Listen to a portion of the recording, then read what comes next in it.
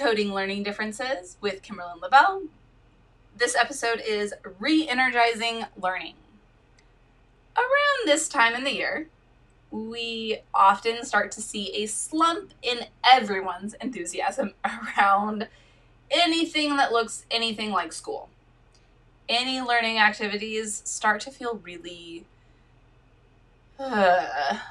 hard, exhausting. We just can't wait for the next break, right? So understand that, accept that, and it's okay.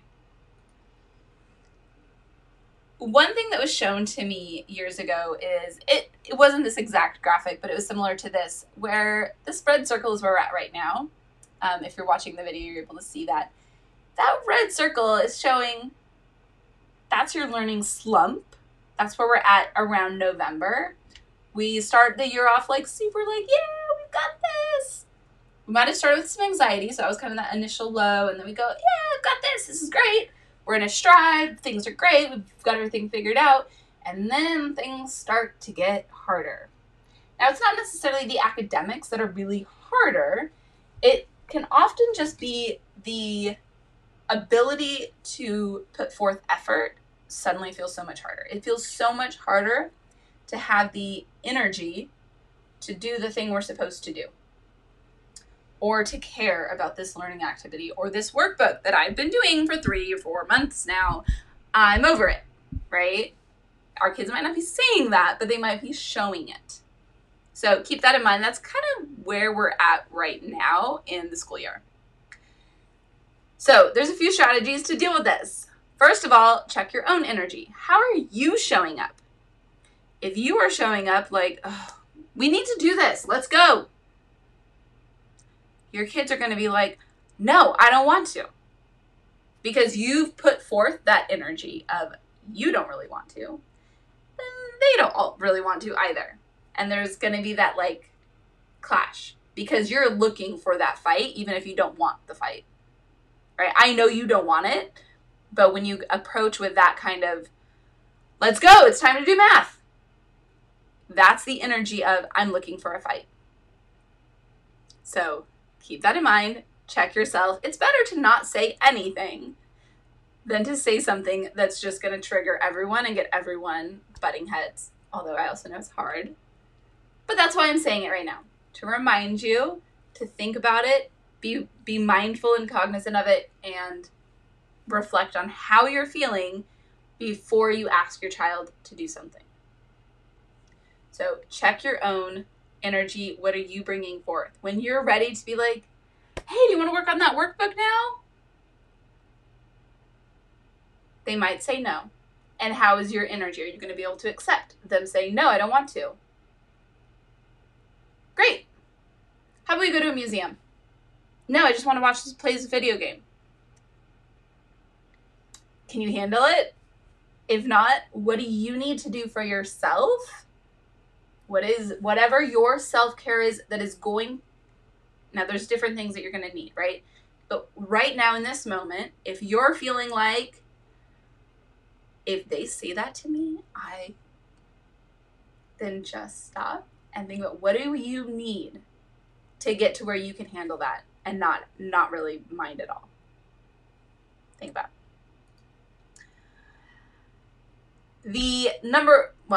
So number one, check your energy. You've got to. Because if you show up I don't want to, then they're going to have the same energy. Strategy 2, mix it up. This is a huge one that any good teacher is doing around November. We got to mix it up. Now, I have to always balance this. Because, for example, students with autism, sometimes they don't slump. They go along, proceed, very orderly. We do the same thing every day, and I expect it to stay the same.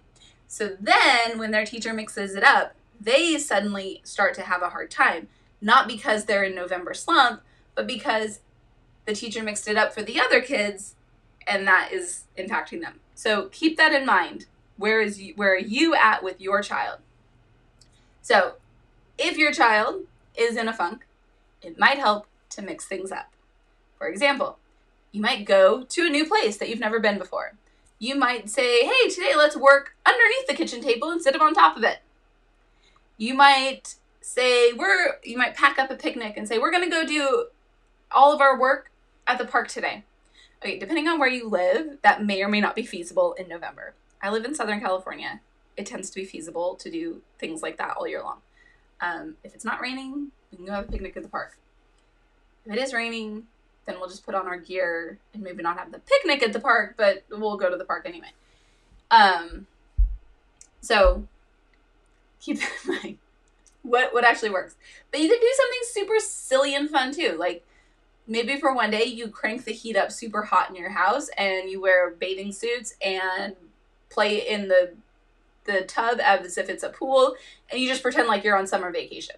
Like for one day, that you're just silly. And maybe you throw in some learning activities, or maybe you don't. Sometimes mixing it up is about saying, we're not doing any structured learning today. No workbooks, no textbooks. Keep those hidden. I don't want to see them. We're not doing any of that today. We're not doing any of that this week. We'll come back to it next week on Monday feeling super fresh. Or we'll come back to it tomorrow feeling super fresh. Whatever you've decided is best for you and your family. This week, we're doing this thing. Or maybe you're going to go on a little trip somewhere.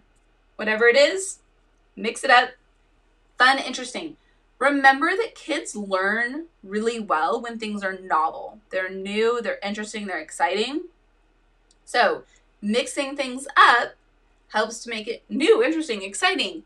Even if you're not like trying to teach them something with it. Like you're not like, oh, we're going to mix up how we do our math assignment and we're now going to do math this way. Even if you're like, we're not doing any schoolwork today, you might still learn something, right? There's a lot of everyday learning that happens. So look for that. Notice it and appreciate it if it happens, but don't like stress about it. It has to happen. It'll happen. Everybody's learning all the time. No worries. Okay. Strategy 3 is to allow for rest and reflection. Think about the earth and what the earth cycle is right now. Well, the cycle of the earth is like on earth. We go through 4 seasons, right? We have spring. Everything is new and exciting. Blossoming. New babies are being born. We go through summer. Everything's in full bloom and it's warm. We go through winter. We go through fall where things are preparing for winter. It's getting colder.